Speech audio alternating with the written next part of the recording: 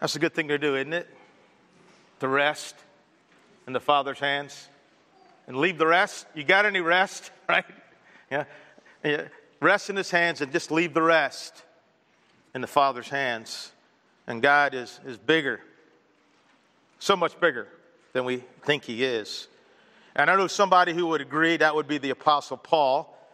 And he wrote these words 2,000 years ago from a prison cell to the church in Philippi. In it, he kind of shares what his passion is, and what's most important to him, what's most important to you. Here he writes, whatever were gains to me, I now consider loss for the sake of Christ. What is more, I consider everything a loss because of the surpassing worth.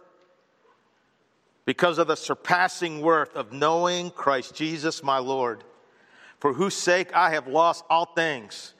I consider them garbage that I might gain Christ and be found in Him, not having a righteousness of my own that comes from the law, but that which is through faith in Christ, the righteousness that comes from God on the basis of faith. I want to know Christ. Yes, to know the power of the resurrection and participation in His suffering, becoming like Him in His death, and so somehow attaining to the resurrection from the dead. I mean, Paul's passion was to know Christ, to know the power of the resurrection, and to know what it's like to share in His suffering. And to Paul, everything else mattered not. Pray with me. God, we love You.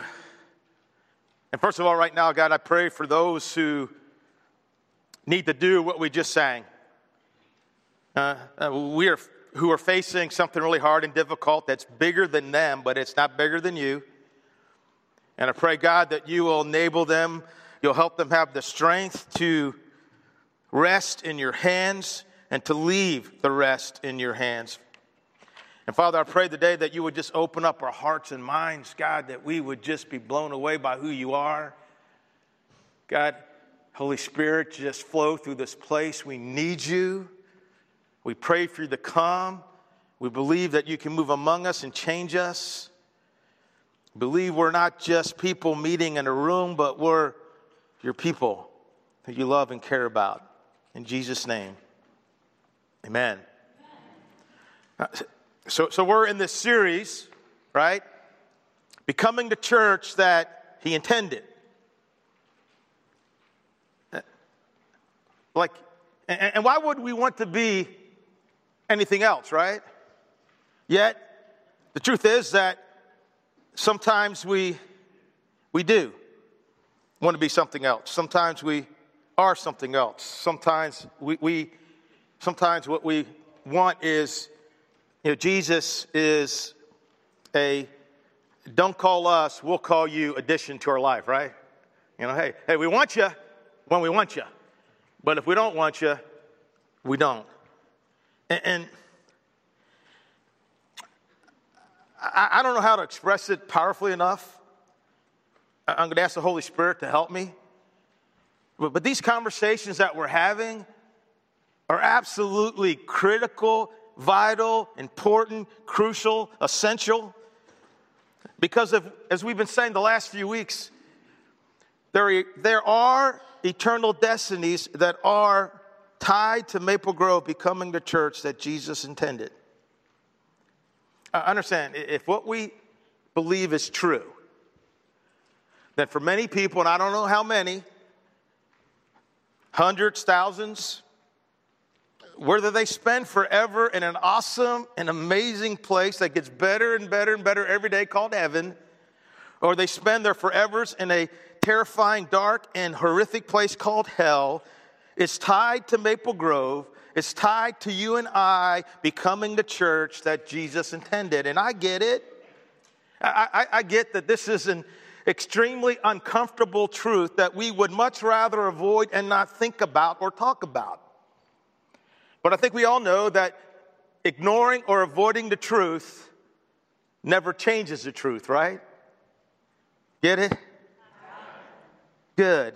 And here's the simple truth that You and I will drive past, we will walk by, we will lock eyes with countless people this very week who stand condemned already, and at this moment face a Christless eternity. Whoever believes in him is not condemned, but whoever does not believe stands condemned already. These are Jesus' words, because they've not believed in the name of God's one and only Son. That's why it's so important to be the church that he attended, right? And so far in the series, we have seen that the church that Jesus intended is much more than a building or a place that people go to 90 minutes a week whenever it's convenient, but that the church at Maple Grove is his body, it's his bride, it's his family, it's his flock, it's God's temple, it's the promised messianic kingdom, it's the called out ones, it's the hope of the world. I mean, all really important and significant things, truths that we need to reflect on and meditate on and also celebrate. Understand, in this very room is the bride of Christ. That's pretty significant. You know, regardless of what your political leaning is, if Melania Trump walked in, I'd be like, wow, that's pretty cool. If Melania Trump walked into this room, I'd be like, wow, did I say her name wrong? Okay, now I'm confused. But if she walked in this room, right, I'd be like, wow, that's totally incredible. Well, in this room is the body of Christ. In this room, this very room, is God's family. In this very room is God's flock. In this very room is God's temple. In this very room is the hope of the world.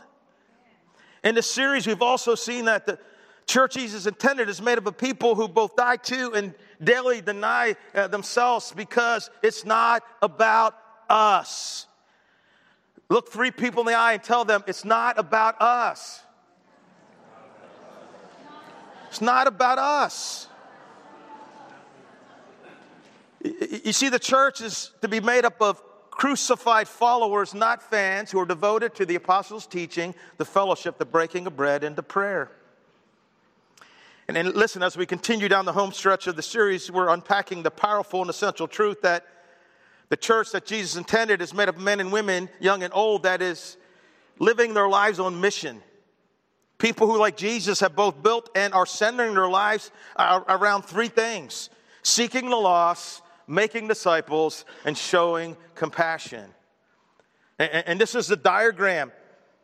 This is the plan that we will be using as we move forward to ensure that the Grove is made up of people who are living their lives on mission. It's about belong, grow, serve, and engage. And the life lived on mission, it begins with belong. Understand, if God created you, and he did, if God is the very reason for your existence, and he is, and if he does have thoughts, plans, and intentions for your life, and he does, then it makes sense that a life lived on mission must begin with belonging to him, belonging in the one who breathed life into your body, belonging to the one who knit you in your mother's womb.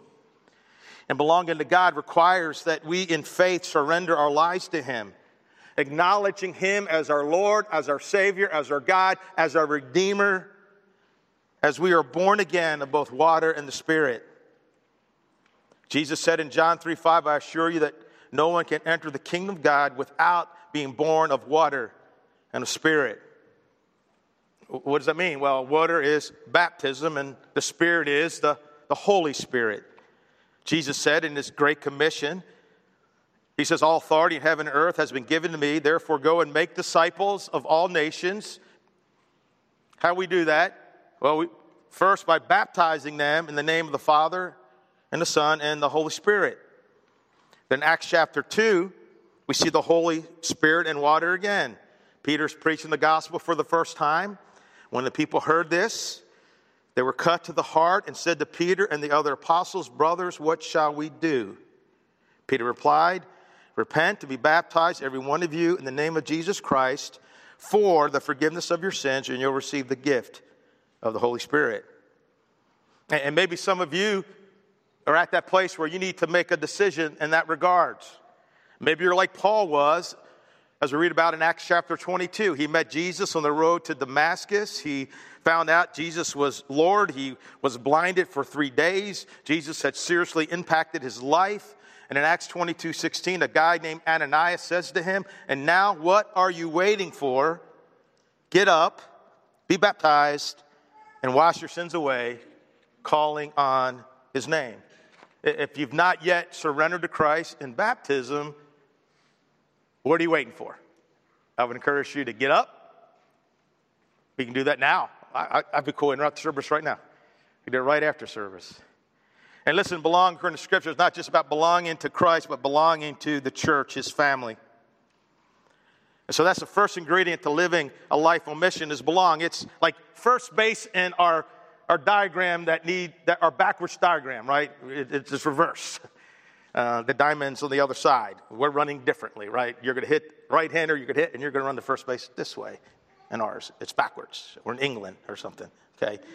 That's how they play cricket. I can't even understand cricket, but anyhow, it has nothing to do with my message.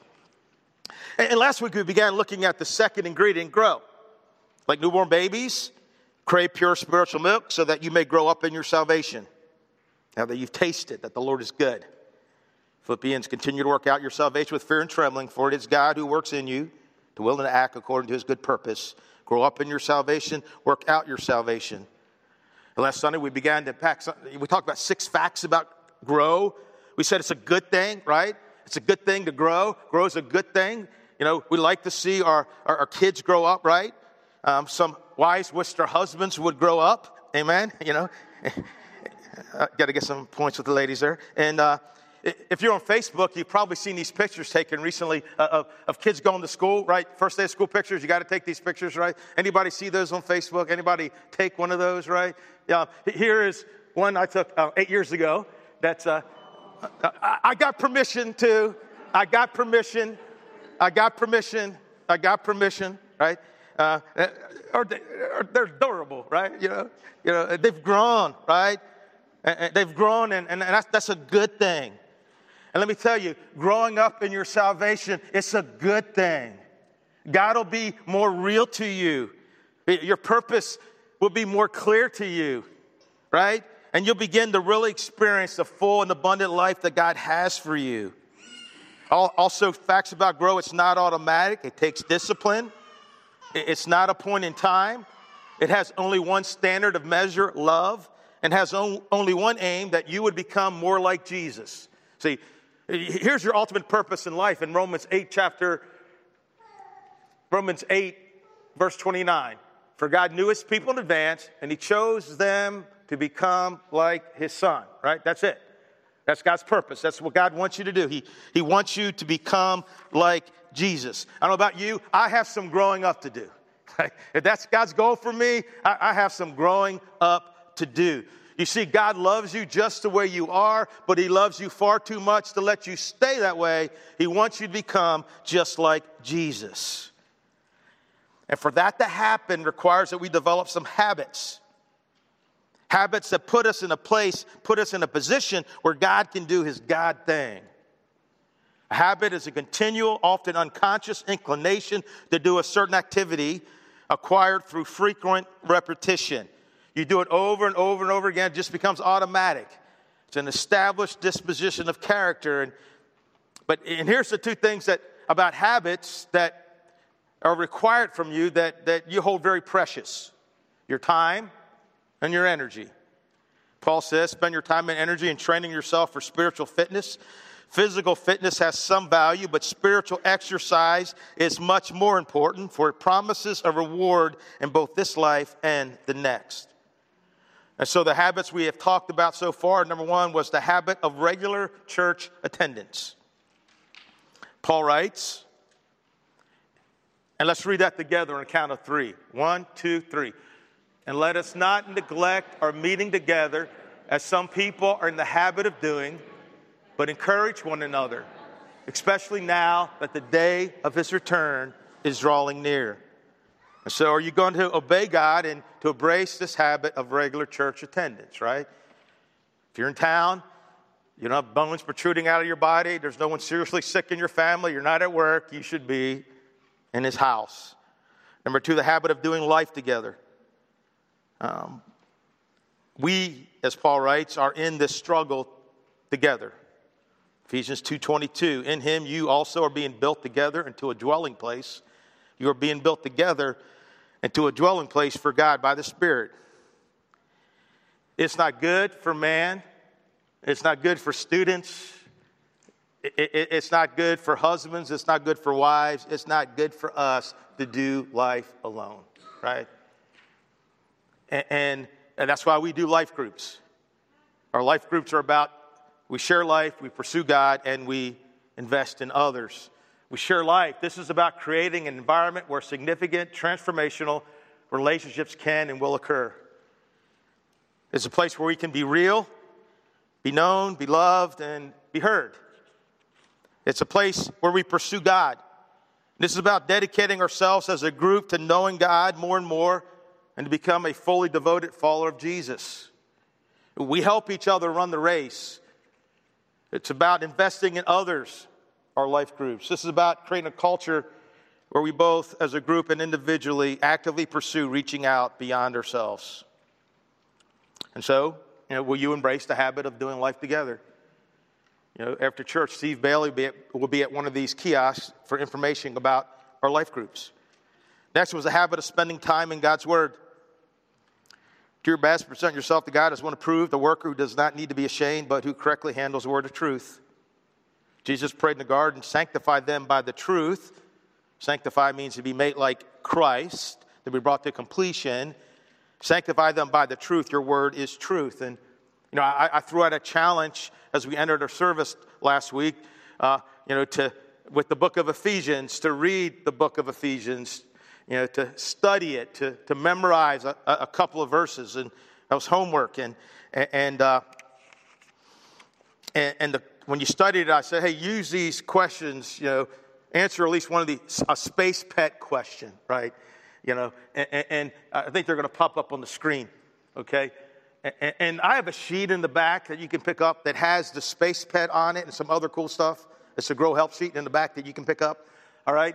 Is there a sin to confess? A promise? Is there a promise to claim as you read this? Is there an attitude to change? A command I need to obey? An example I need to follow?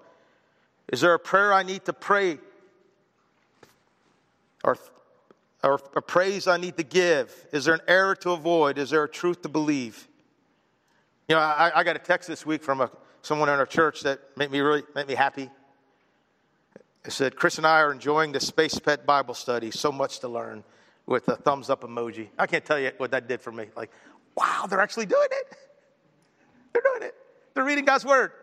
And God is blessing them. I mean, I got to tell you, there's nothing that excites me more than that. To hear that you're just reading God's Word and you're sitting at His feet and learning from Him, right? Not that, even more than you being in here, knowing that, wow, they're reading God's Word and they're learning things. That was so awesome.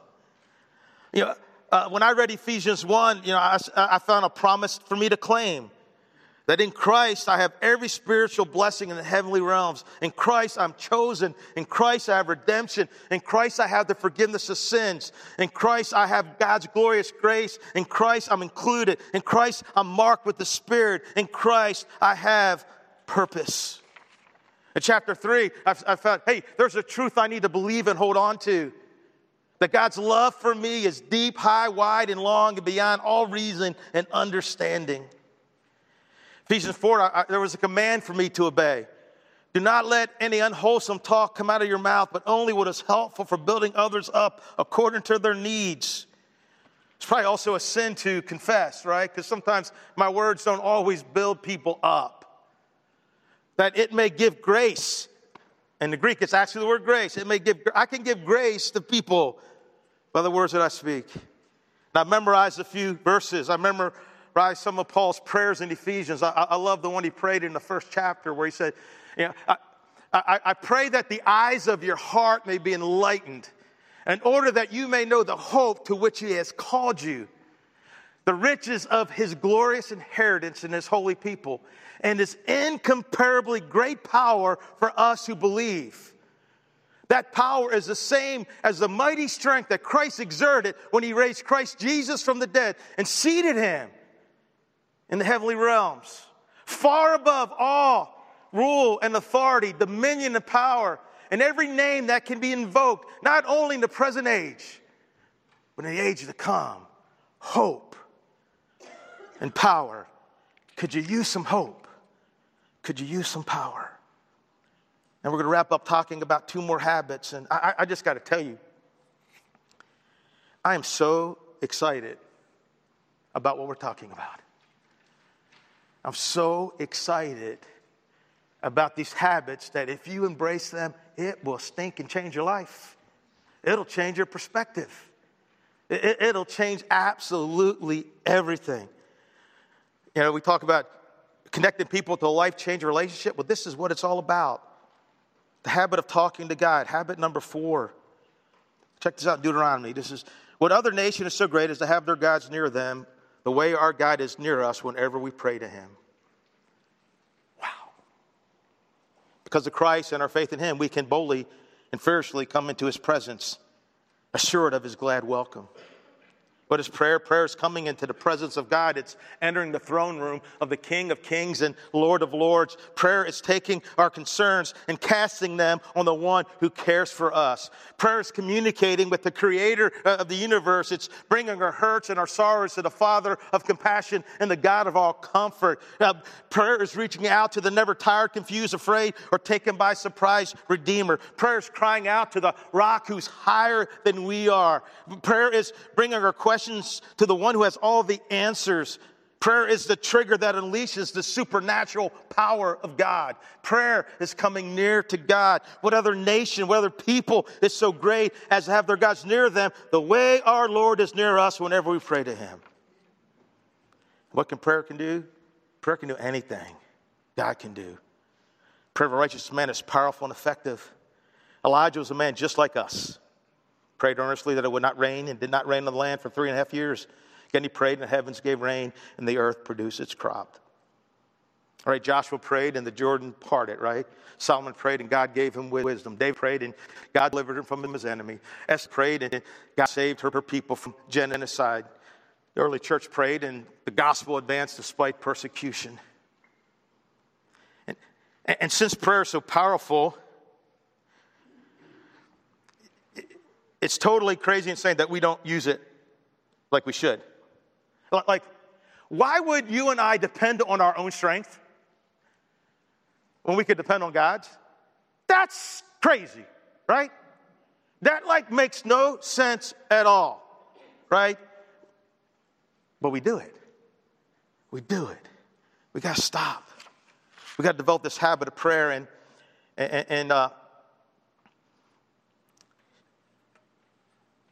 next thing you notice is something called the acts of prayer. Have you ever been doing laundry, and when your washer hit the spin cycle, you thought it had been possessed by a demon? It's like walking across the laundry room, right? Heading out the door, the lid flipping open, right? One of the most likely problems is that your washer, the load is not what? It's not balanced, right? It's not balanced. So you balance that sucker up in it. And if we're not careful, if our prayers can be like that. They can get unbalanced and are nothing but a bunch of loud and annoying noise. And the following is a concept of prayer that goes around the acrostic of the word acts, right? People have been using this for centuries. If you've been using it, great, right? Keep using it, and use it more. Adoration is what the A stands for. That's entering holy space. That's how we're to begin our prayer. Not asking for needs, but beginning our prayer this way. Remember when Jesus said in Matthew 6, he said, "This then is how you should pray. Our Father in the heavens, hallowed be your name." Right? Notice he said this is how you should pray, not necessarily what you should pray. And I got to tell you something really cool about that word heavens. It is a plural word, right? I didn't know that until maybe 9 years ago when I did a study on the Lord's Prayer and looked at the Greek, and I go, whoa, it's plural? That's really cool. You know why it's cool? Because the Jews believed there was three heavens. The first heaven, the air we breathe. The second heaven, where the stars are. The third heaven is the abode of God, right? And so when Jesus says, "Our Father who art in the heavens," He said, not only is God in his heavenly dwelling, not only does God fill the entire universe with his being, but he's also as close as the air that you breathe. Our Father who art in the heavens, our God who is so big, but yet is so close. Adoration sets the tone for the entire prayer by reminding us of who God is. What we're basically doing is we're declaring back to God who he is.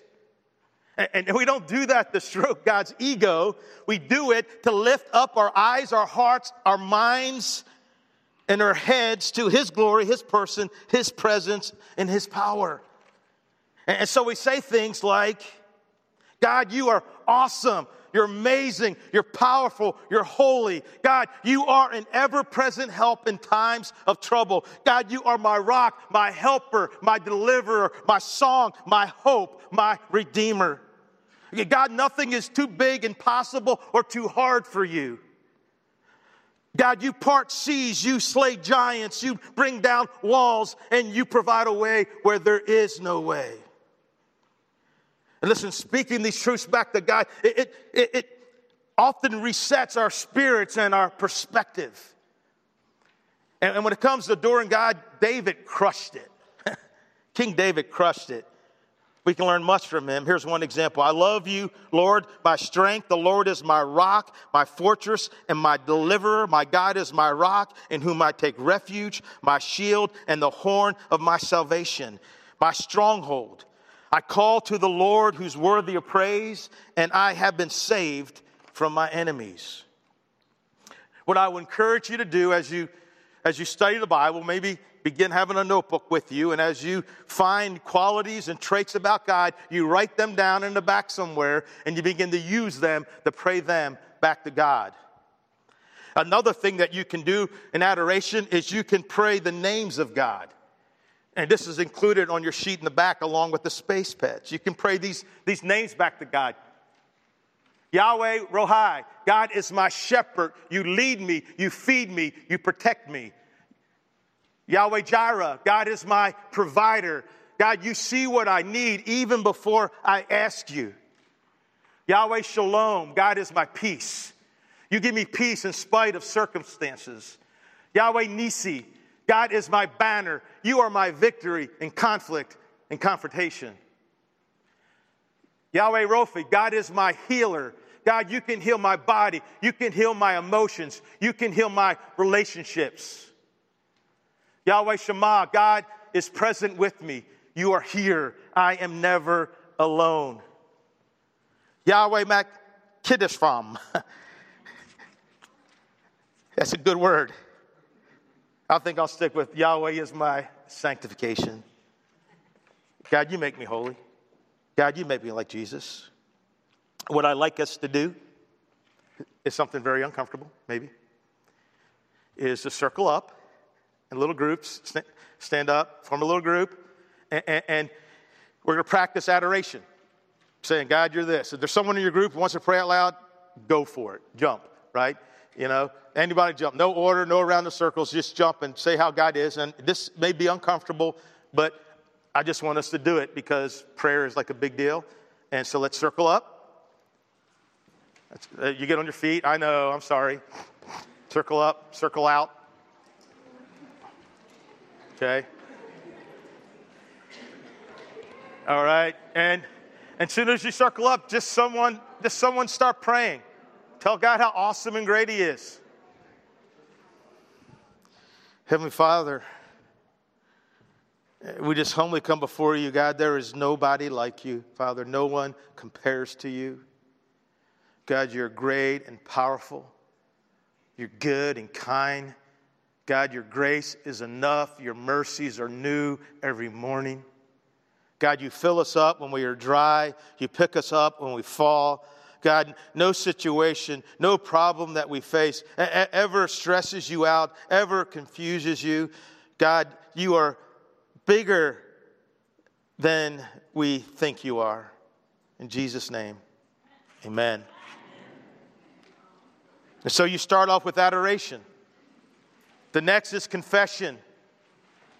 Coming clean with God. Jesus said to pray, forgive us our trespasses. The psalmist says, search me, O God, and know my heart. Test me and know my thoughts.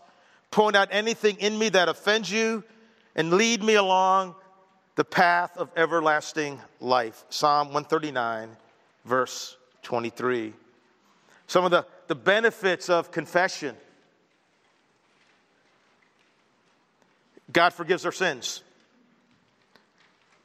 The proverb says, the one who conceals his sins will not prosper, but whoever confesses or renounces them will find mercy. John 1:9. If we confess our sins, he is faithful and just, and will forgive us our sins and purify us from all unrighteousness. Talk about a promise to claim there, right? If you agree with God, homologeo. God, what I've done, it's sin, it's wrong, it hurts you, it offends you. I hate that it's in my life. I don't want to do it anymore. Because God is faithful and just, he will forgive you of your sins and purify you from all unrighteousness. Talk about a deal.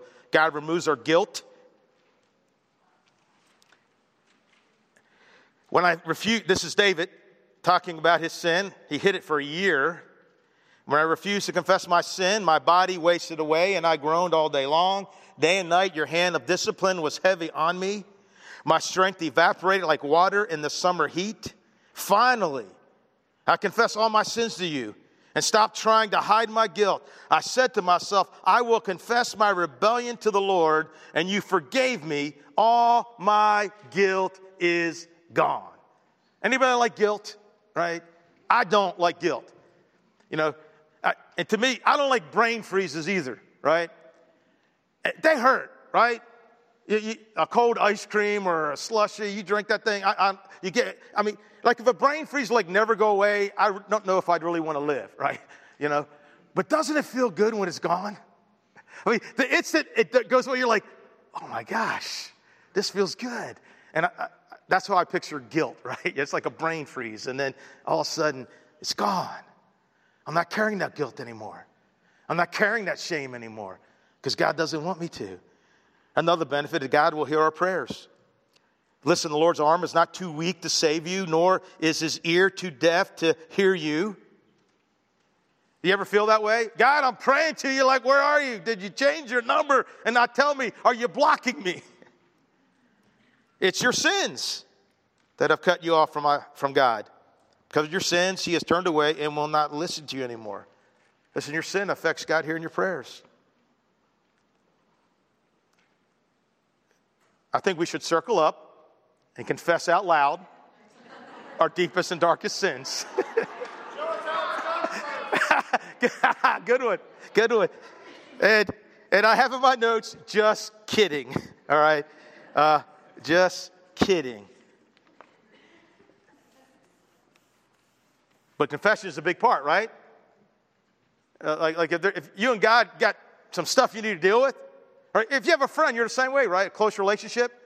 They go, hey, let's go out to dinner. You're like, wait a second. It's not time for you and I to go to Disney World, right? We got some stuff we got to talk about before we go to Disney World, right? And you think you can come into the holy presence of God and you got these issues and God's like, seriously, you think I want to talk to you? The cool thing about God is all you got to do is say I'm sorry, God, I repent. He goes, cool, let's move on, right? And so I really would encourage you, don't leave this one out. And be specific. Don't say, you don't have to name every single sin because you'll be there all day and you'll forget a bunch of them, right?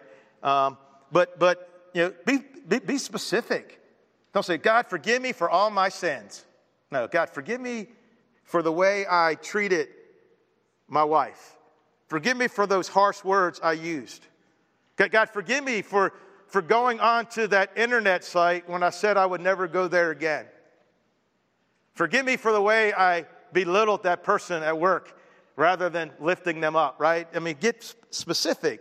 If you want real forgiveness, you have to be specific about your confession. And the T, and if you're looking at your outlines, we're not going on the quiet time today, so don't get worried, all right? We're just doing prayer today. Quiet time we'll do next week. We'll actually have some time to have one in here. I want to teach you how to do that rather than just talking about it all the time. But not going to rush through prayer either. The T stands for thanksgiving, expressing gratitude. Enter his gates. Enter his presence with thanksgiving. Right? Not with, God, help me out. God, do this, do this. No. With thanksgiving. And his courts with praise. Be thankful unto him and bless his name. And like, I'm seriously, you get a book, right? I'm going to start doing it in the back of my journal because I haven't been consistent with it, where I'm going to write out things I find out about God. And I want to write out things that I'm thankful for, right? Here are things that I'm thankful for. Listen, expressing gratitude, there's power and it refocuses your life. It keeps you, I don't know about you, sometimes I focus on what's not going right rather than, you know what, there's some good stuff actually going on. Anybody breathing out there, right? Okay, right? Anybody alive? Anybody's heart still beating, right? Anybody able to walk in this room on your own 2 feet, right? Right? Anybody eat last week? Anybody have a bed to lie in?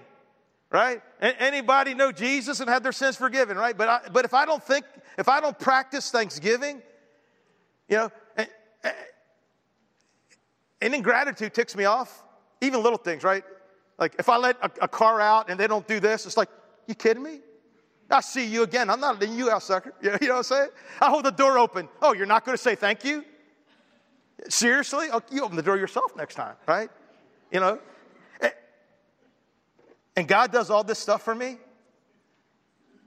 and I don't thank him for it. He answers prayers, I don't thank him for it.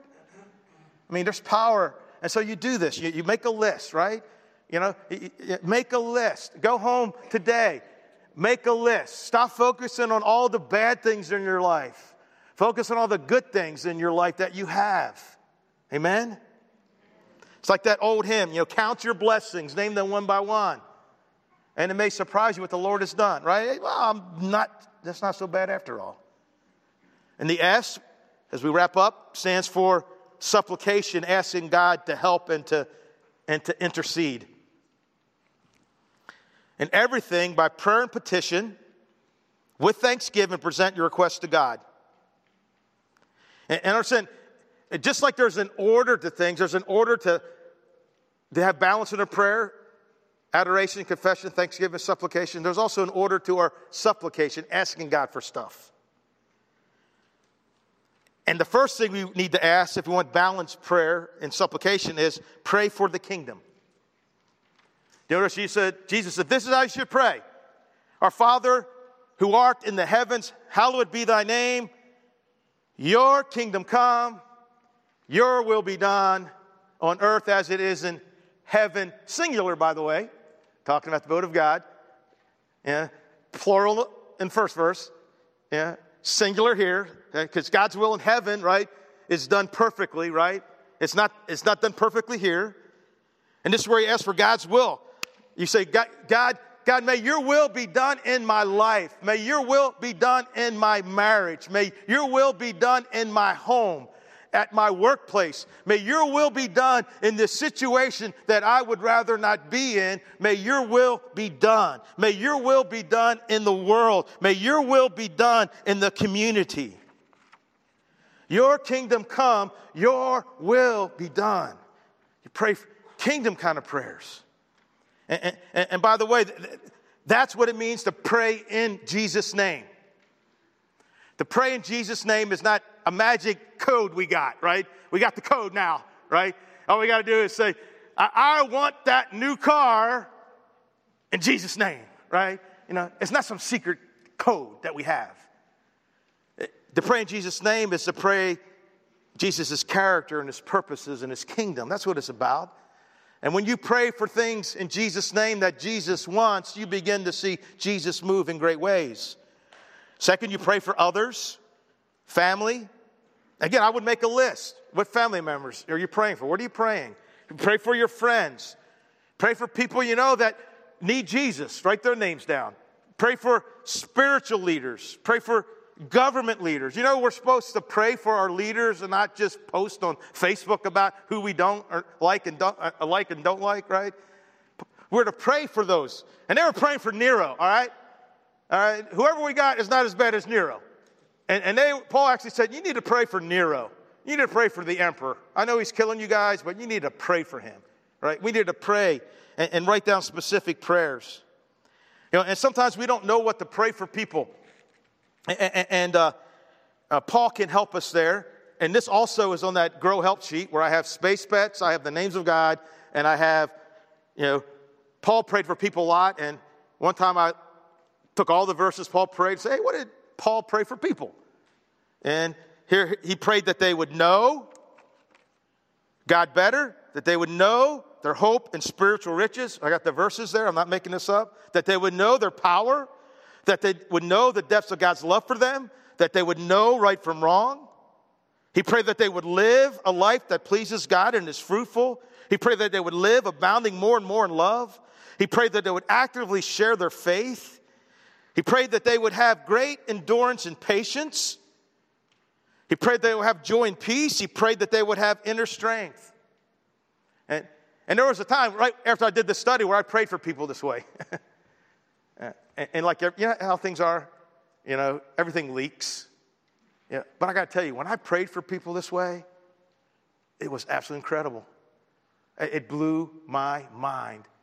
It blessed my life in ways that I cannot even tell you. And maybe you got a name, you're praying and you go, pray that they would have great endurance and patience. And you're like, wow, Lord, they need it right now. God, they're facing something hard and difficult. God, and I pray that they would have endurance and patience in this difficult time. And again, I have a sheet on the back that has these things on there. And then you pray for yourself. Finally, right? You're like, wow. Yeah. And probably you get to hear maybe something if you just jumped in asking here, you're like, really, it's not that important anymore. Give us this day our daily bread, Jesus said. So you say, Lord, give me strength for this day. Give me patience for this day or for this hour, right? Give me energy for this day.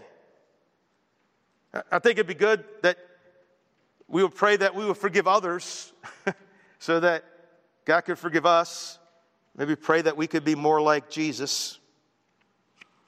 Pray for others. And the acts of prayer.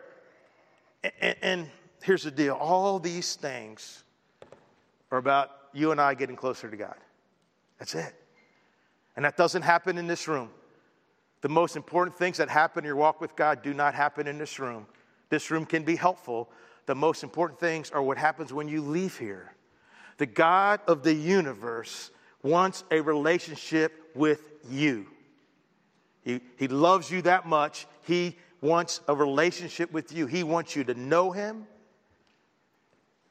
And He wants you to be known by Him. And that's what these are about. If you see these as a checklist, I got to pray and read my Bible, and I got to go to church all the time, man, I got to talk to people and do life with them, man, all these. If you see it that way, you're going to miss the point. It's all about growing closer to Jesus. That's it. And all about knowing Him better. I don't know about you. I need more Jesus. Yeah. I cannot get enough of Him. I want more and more and more of Him. And that's what this stuff is about. The acts of prayer. And supplication as you pray for others. And what we're going to do right now, and then we're going to come here, get back to our seats, and I'll lead us into communion. We're going to pray over our school supplies, right? And so as the praise scene comes up, if people want to come up here and join me as we, these all are going to Baker Butler, book bags and binders. And okay, somebody get up here and join me, or else I'm going to make you all come up here. I know you're just waiting for the cue. But every item here will one time be in the possession of somebody at Baker Butler. Again, maybe it's a single mom that's struggling that you couldn't buy it. School supplies are expensive, by the way. If you went out shopping for this, you're like, wow, that adds up really, really quick. And so I'm going to pray, but I'm going to say, let's pray, and then give you guys time to pray, and I'll wrap it up. But just picture the families this is going to help. And we know that prayer makes a difference, right? Let's pray. Heavenly Father, we are in love with you. We need you. And Heavenly Father, We pray for the children and families, Lord. Glue sticks, hand sanitizer, binders, colored pencils, Post-it notes. These items will be in the possession of children, Lord, who are part of families. And God, I just pray, Lord, that somehow, Lord, you will anoint these items, that they'll know that these items came from you. And Lord, maybe some of these children do not feel valuable, Lord. They don't feel they have any much worth. God, I pray they know that they are precious in your sight, that you love them. Maybe some of these families are struggling and they're embarrassed, God. They're embarrassed that they cannot afford their children the things they want to afford them. Some of these children maybe were carrying backpacks that are torn and they're being made fun of, God. God, I just pray you use these things, Lord, for your honor, for your glory. God, may it just be an inroad for you and your gospel, Lord. God, I thank you for the body that came together. Not one person could have purchased all these things, Lord, but we came together as a body. And God, may this just be a first step for us, Lord. And so, God, be with every single item and every single family represented. May they come to know you and know that they're loved by you and know that they're not alone in this world, that there's a God that's bigger than their problems. In Jesus' name, amen. Amen. Amen. Amen.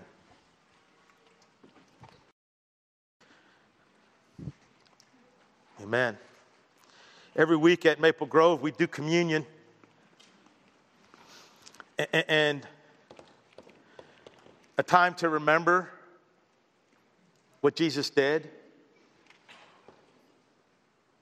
You know, when they hit Jesus, it hurt. That crown of thorns hurt. The whip against his back, that hurt. The nails driven into his hands and feet, that hurt. Each breath he took on the cross to breathe with his back raw for 6 hours, that hurt. When the Father had to turn his face away for that moment, my God, why have you forsaken me? That hurt. I mean, why will he do that? Because of you? Because he loves you? You know? And he couldn't imagine heaven without you, right? So he sent Jesus down, right? And Jesus came down, allowed his body to be broken, his blood to be shed. That's what you're worth. No matter what the world says about what you're worth, no matter what you think you're worth, right? Communion's a time to celebrate that in the eyes of God, you are worth the death of his son. And every week we celebrate that. And we're going to sing this song. It's a great song, and really it's about what we're trying to do, right? We want to build our lives on him. Build our lives on his truth. Build our lives on his love, his mercy, and his grace. Would you guys stand? I'm going to pray.